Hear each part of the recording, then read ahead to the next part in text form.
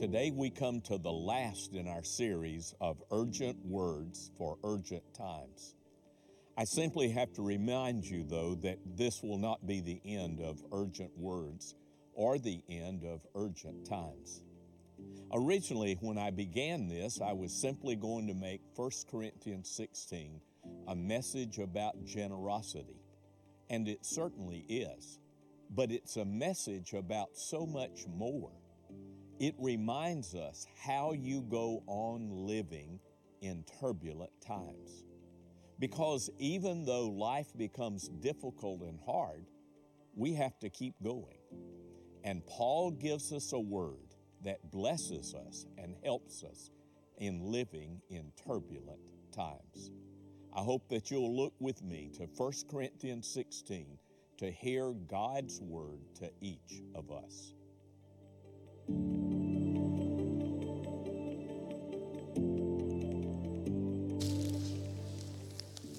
We are looking at 1 Corinthians 16, and I want to remind you that anything you say first matters because you've put it in the first of priority. And anything you say last also matters. And what Paul is doing, this is not his last word to the church at Corinth, but it's as far as he knows, it's his last word.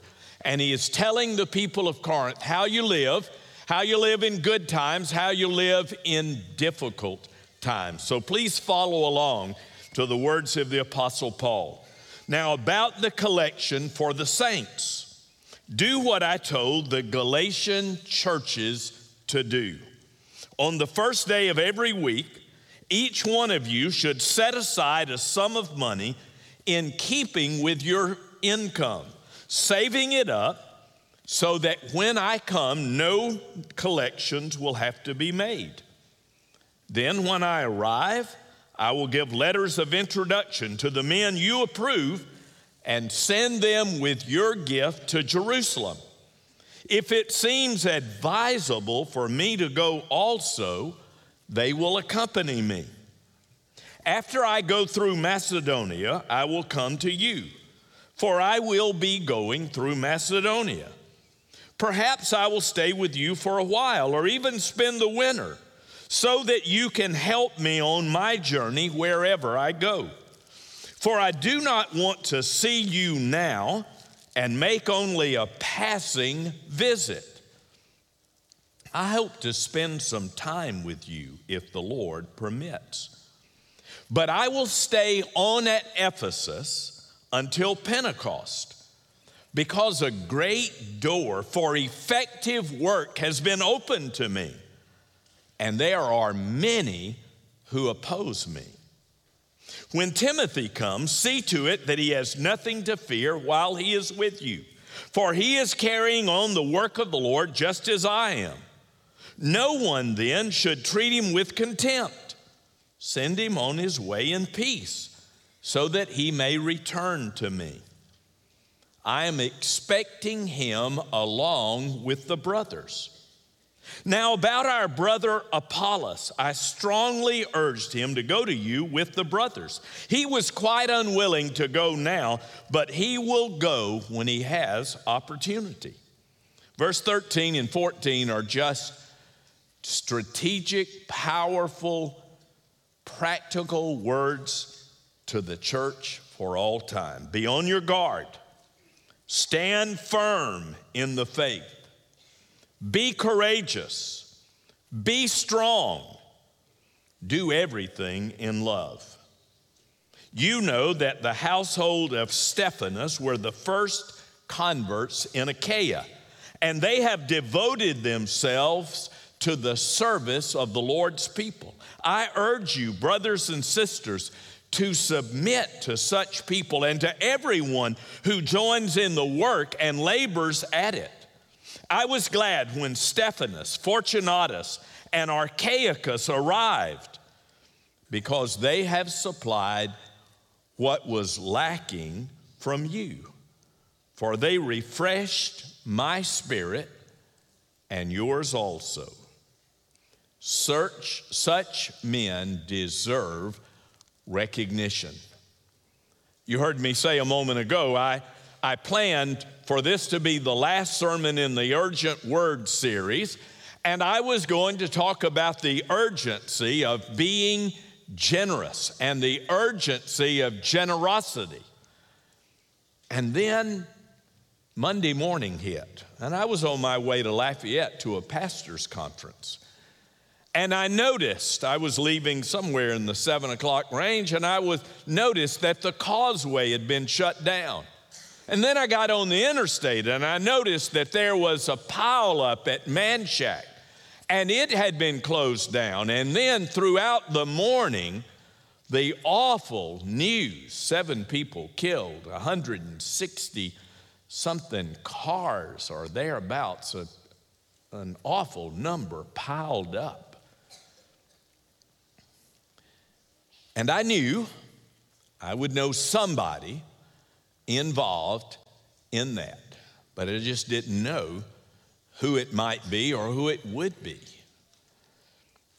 And then Wednesday came, and I read the headline that said that what is going on in the world now is the most dangerous time in the past 78 years. And if you look at 78 years, you realize that that was the end of World War II. And you've heard all these awful predictions and these awful and scary words about what is happening in the world. Two wars going on, and Russia and China and the United States and all of these things that are involved in this. And by that time, I'd already decided I want to talk about how you are faithful in turbulent times. And then the awful weekend of the shootings in Maine. So that was the first reason for pivoting on the sermon. The second one was simply looking at the Word of God. This is what Paul is saying. This is how you live. All of life is going to be turbulent. There are always going to be difficulties. And by the way, you talk about the accidents, you talk about the wars, you talk about the shootings, and I haven't said a word about the things that are going on in your life that make it turbulent times. How can we be faithful in turbulent times? Paul gives us His Word. Paul gives us the Word of God. Paul gives us his last words to the church at Corinth. Here is how you are to live day by day, week by week, month by month. Here's the way you're to live for God. Here's the way you're to put Him first. Here's how you are to live. So 5 things. Here's the way I like to develop a sermon. I like to let the text tell me what I'm going to say instead of my deciding what I'm going to say and find a text to support it. It's a temptation to always, I want to do what I want to say and let me find scripture to back it up.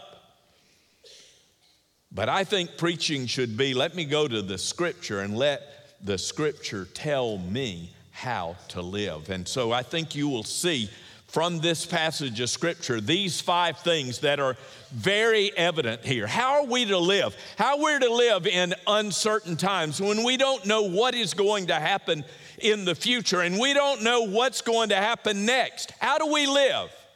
Well, Paul says to live generously. Care for other people. Think about others. Work together. Notice the first thing that he says, if you're not familiar with the scripture, what do you mean about the collection for the saints? Paul determined that he was going to take a collection from the Gentile churches in Galatia, in Macedonia, in Achaia, those were all Roman provinces in what we now know as Turkey and Greece. He was going to take a collection from the Gentile Christians and take it to the Jewish Christians in Jerusalem. And that collection had 2 motives. Maybe it had a bunch more than that. One of them would be the direction of God. But I want to give you two very human motives. Number one, the Jewish Christians in Jerusalem were struggling. They were under persecution. The worst kind, the most subtle persecution is employment persecution. You know, I just don't have a job for you anymore. You don't have to say it's because you became a Christian and a follower after Christ. I just don't have a job for you anymore. And that seems to have been what happened in Jerusalem over and over. So the believers in Jerusalem were poor and they had great needs, and Paul wanted to meet those needs. He knew what it was like to be persecuted and to struggle, and so he wanted to meet those needs. But there was a second motivation that he had, and it is a powerful, beautiful motivation. He knew that there was friction between Gentile Christians and Jewish Christians, because the Jews had been the people of God, had been elect of God, had been chosen of God. They had the law, they had the tabernacle, they had the temple, they had the teaching of God, they had the word of the prophets. What an amazing thing had happened. And because of that, of all the people in the ancient world that you know, especially in the Roman world, of all the people you know, there was only one people who had one and only one God. That was the Jews. There was only one people who talked about morality, and that was the Jews. The Gentiles had come from a culture of immorality. Every perversion you can think of in this world in which we live, they were a part of that. And they had gods everywhere. So you can see there'd be some natural divisions. And on top of that, the Jews wanted to say, in order to become a Christian, you got to become a Jew first. And Paul wanted to heal that. He wanted to bring people together. So here's what I would say to you. Every time you think about those things that pull people apart, you try to find a reason to put them together, because that's the Word of God and that's the plan of God. So Paul was taking a collection for the saints because he wanted them to care for other people. He wanted them to live generously. That's what God wants for you and me, that we live with a generous heart, with a concern for other people, that we pray for one another and we encourage one another and we lift up one another and we care for the needs of each other to do the things of God. We're to live generously. There's a second thing that he emphasizes. He emphasizes worship. And he says that in our worship, there's to be concern for other people. Sometimes we worship and we just think about ourselves. I would say that is not the plan of God, when all we think about are ourselves. God wants us to think about the people we see and we know and we understand. And God wants us to care for them and to worship fervently, and let it be a part of what God wants to do in our lives. So Paul tells us, it's telling, very telling about worship. It's verse 2, on the first day of every week. Remember, the writer of Hebrews said, don't forsake the assembling of yourselves together, but rather let it be something that is deliberate. Let it be something that's habitual. Let it be something that is a part of your life. Here's what I would say. What God wants you to do about worship is put it first. And I know, and you know, the temptation it is to put it last. Why did we go to church today? Well, we didn't have anything else going on. That's putting it last. Why did we go to church today? Because we love God, and He is the Lord of our lives, and He calls us to worship Him. I would like for you to change your attitude about church and worship. And let's take what's upside down and let's put it right side up. And let's make church and worship the first thing, and then let's make everything else fit around it. Why? Because it makes the pastor feel good? Well, that I would be okay if you're with that, but that's not the reason. The reason is because it would make God feel good. The reason is because it would be obedient unto him. So Paul says, on the first day of every week, give an offering. And then when I come, we don't have to do anything. I don't have to ask you to do it. No preacher, Paul, Waylon, anybody wants to ever ask for an offering. And yet, if we're going to do the things of God, we have to ask for an offering. So Paul asked for it, but when he says, if you will do it this way, week by week, when the time comes, I don't have to ask you for it. We don't have to collect it. All we have to do is to move on with it. But this tells us something very powerful about worship. By the way, you worship, I worship, we worship. The Christian church worships on Sunday, the Lord's Day, not on the Sabbath, which is we worship on the first day of the week, not the seventh day of the week. And of course, that was a big change in Judaism. But Paul tells us that it was a change and it came from the very first. And that was that from the beginning, all you got to do is look at Acts, look at the day of Pentecost, look at those times and you find believers worshiping. And what were they doing? They were celebrating the resurrection. They weren't worshiping on Sunday because it was their day off. No, it was a work day.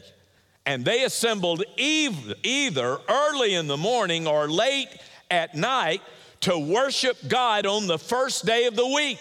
And that was from the very beginning. By the way, Corinthians was written about AD 55. Jesus was crucified about AD 30. So within 25 years, it was evident, expected, but you can go back to Acts and say from the very beginning, they worshiped on the first day of the week. God wants us to worship. There's a third thing that he wants us to do. Good times or bad times, and I would suggest that these ought to be more urgent in difficult times. The third thing he wants us to do is to give generously. He certainly wants us to live generously, which is an attitude of the heart.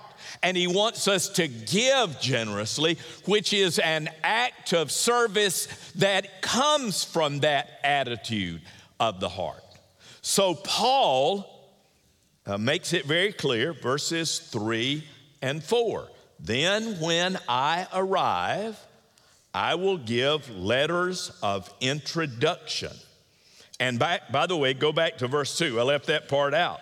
Set aside a sum of money in keeping with your income, proportionately. God's asking us to give, or maybe I should say telling us to give, is always proportional.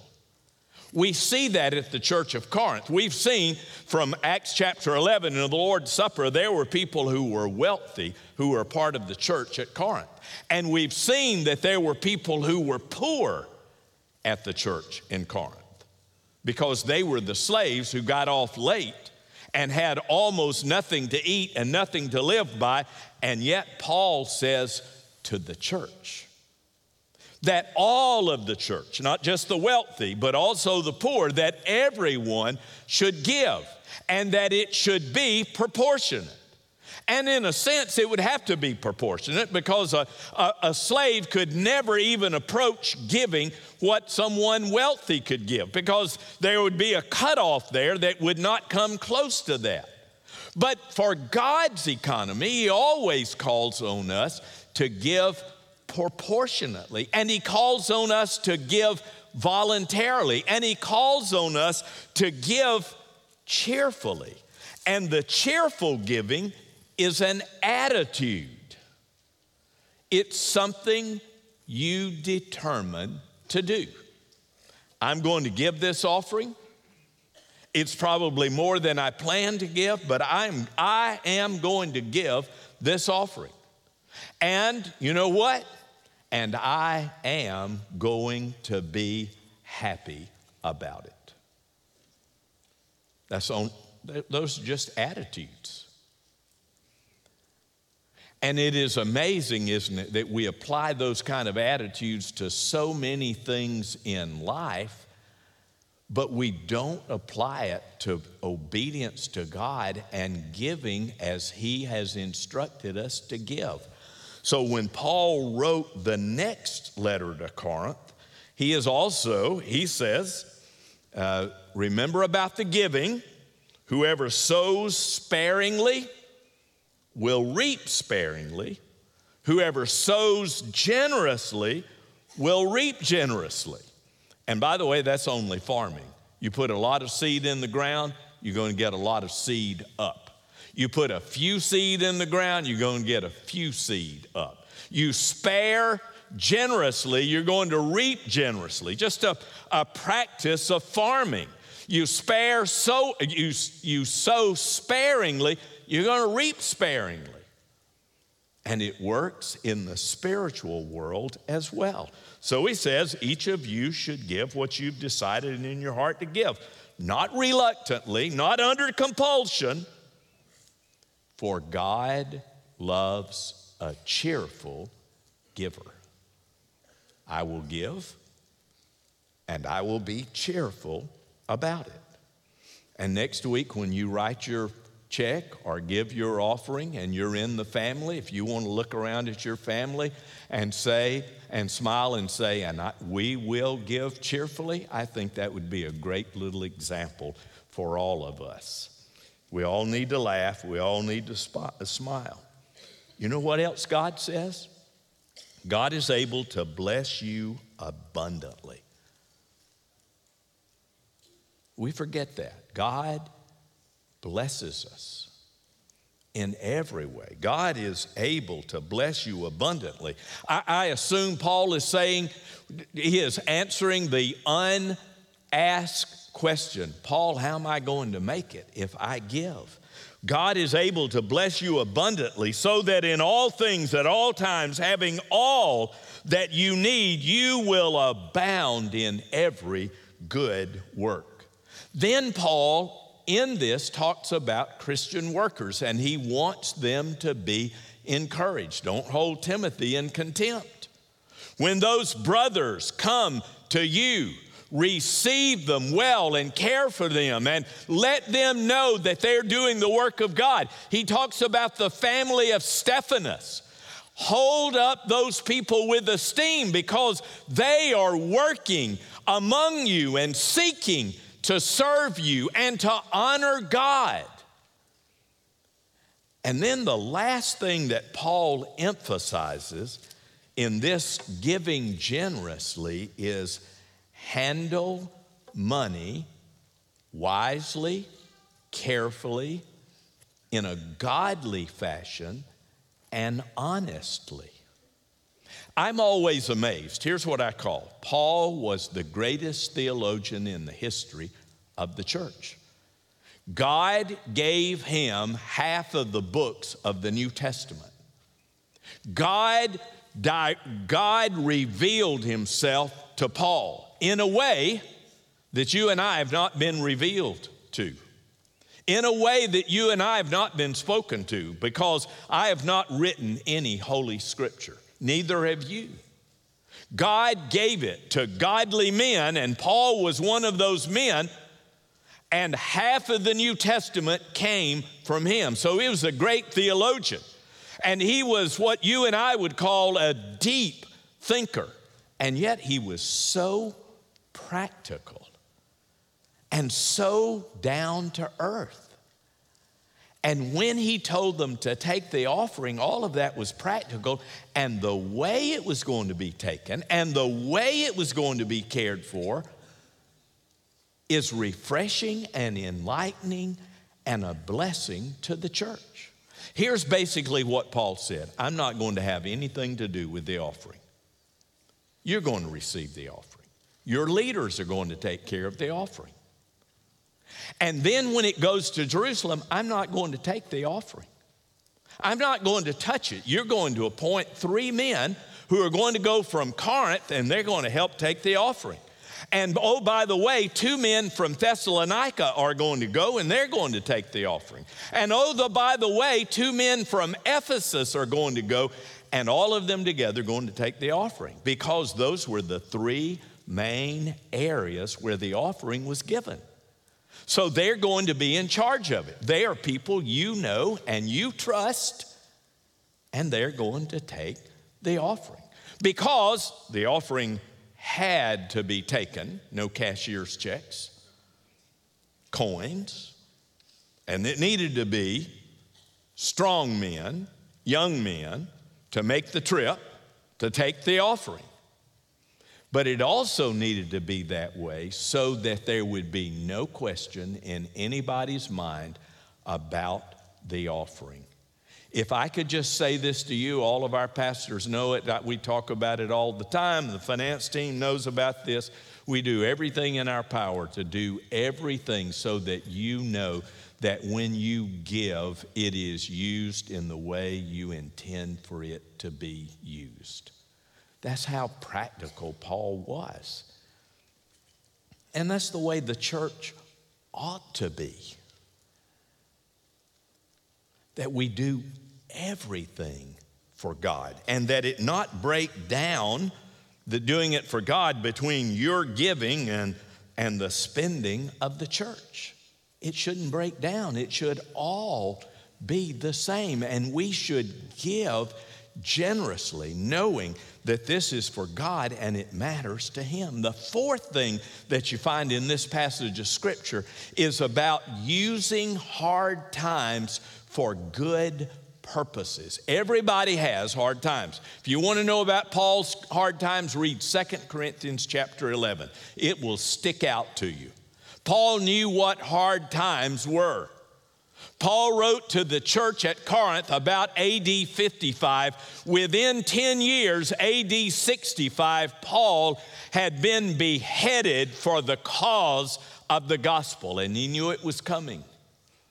Maybe not exactly when it was going to be or how it was going to be, but he knew he was going to be poured out to the Lord like an offering unto God.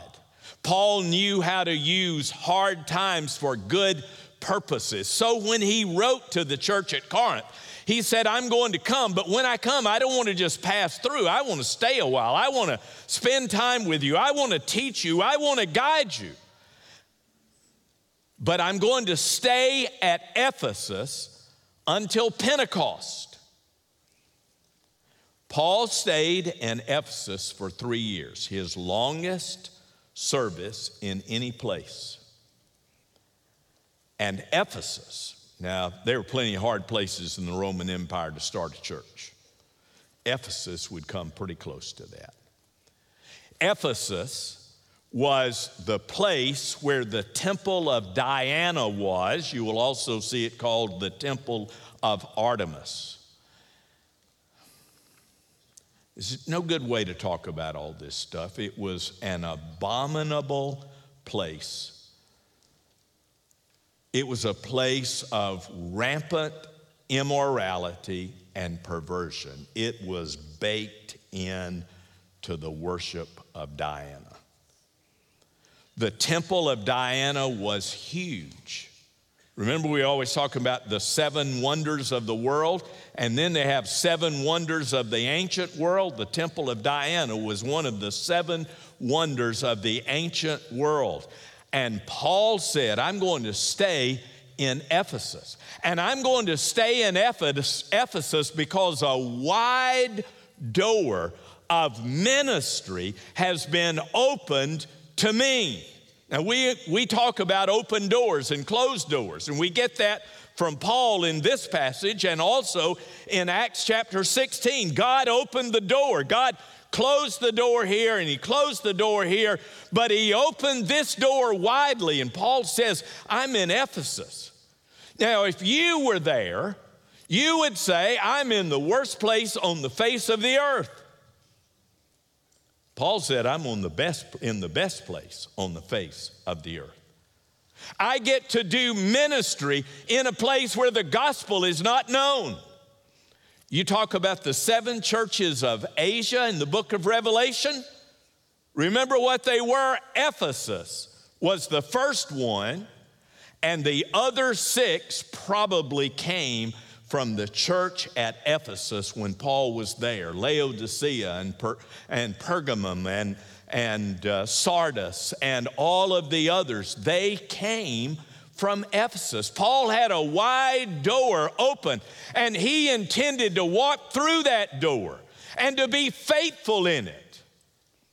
Here's what the interesting thing is in verse 19. I hope you'll look at it in your Bible. Because a great door for effective work has opened to me. And then he says the strangest words. Who would say this? And many oppose me. You and I might look at that and say, this is the reason I'm leaving, because I'm opposed by many people. For Paul, that was the reason for staying. Many oppose me, and I'm going to do the effective work that God has given me to do. I want to say to you, in your turbulent times, let God take those times and use it for His good purposes. As a member of our congregation said, difficulties are not, God is not the author of difficulties, but He is the one who helps us overcome in the midst of it. Paul knew that God works all things together for good. He didn't mean that everything is good. I assure you that Paul didn't think it was good when they were beating him with rods. Paul didn't think it was good when they cast him into a dungeon. Paul didn't think it was good when they beheaded him. That's not what that means. And to think that way is to miss the point. But Paul knew that he lived for God, and that his life was for God, and that God was always going to be with him, and that God would never leave him and never forsake him, and that God was going to use it for a good purpose. In turbulent times, in times of persecution, in times of trouble, let us use these hard times for good purposes for God and His glory, knowing that there is a blessing that comes from that when that happens. By the way, remember the temple of Diana? It doesn't exist anymore. I don't know the history of it. My guess would be that the preaching the gospel shut it down. And I pray that in our community, in our state, and in our country, that the preaching the gospel and the living of the gospel will shut down all of those things that oppose God, and would exalt all of those things that honor God, and that you and I would get to be a part of that. That's how you live in turbulent times. That's how you are faithful in turbulent times. God worked through me. I told you last week I went to a pastor's conference, some of the largest churches, Baptist churches in our state, and I talked to these people that I've gotten to know through the years, and here's a common theme. The common theme is that there are a lot of people who are coming to faith in Christ in a certain age group. And it's the 16 to 25-year-old age group, where it seems there is an openness to the gospel where maybe 10 years ago there wasn't, maybe 30 years ago there wasn't.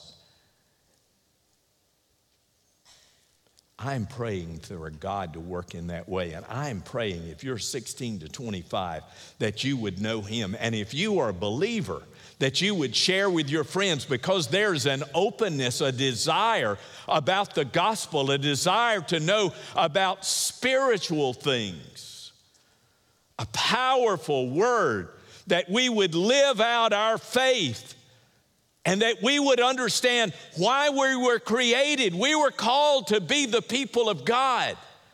I pray that there are going to be those of you who are 16 to 25 who say, if God would so choose, I will preach the gospel. If God would so choose, I'll be a missionary. If God would so choose, I will work within the ministry of the church for His honor and for His glory. So number 5, I just summarized everything. What does God want us to do? He wants us to pray for one another. He wants us to follow godly leaders, and He wants us to stick together.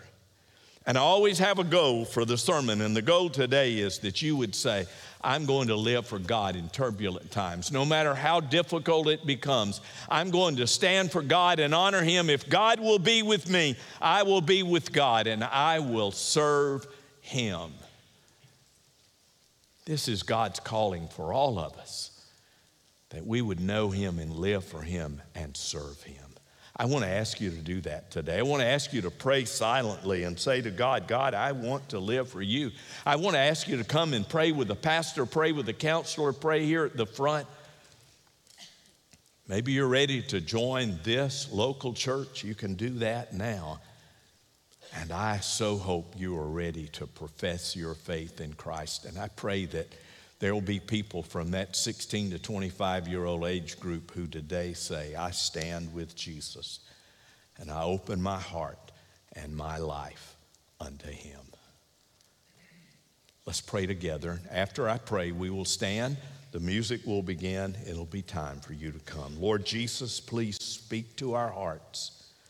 You told us if you are lifted up, that you will draw people to yourself. God, we lift you up. In our hearts, in our minds, in our worship, in our songs, in our preaching, we lift you up and we praise you. Please speak now. We ask this in Jesus' name. Amen. Let's stand together.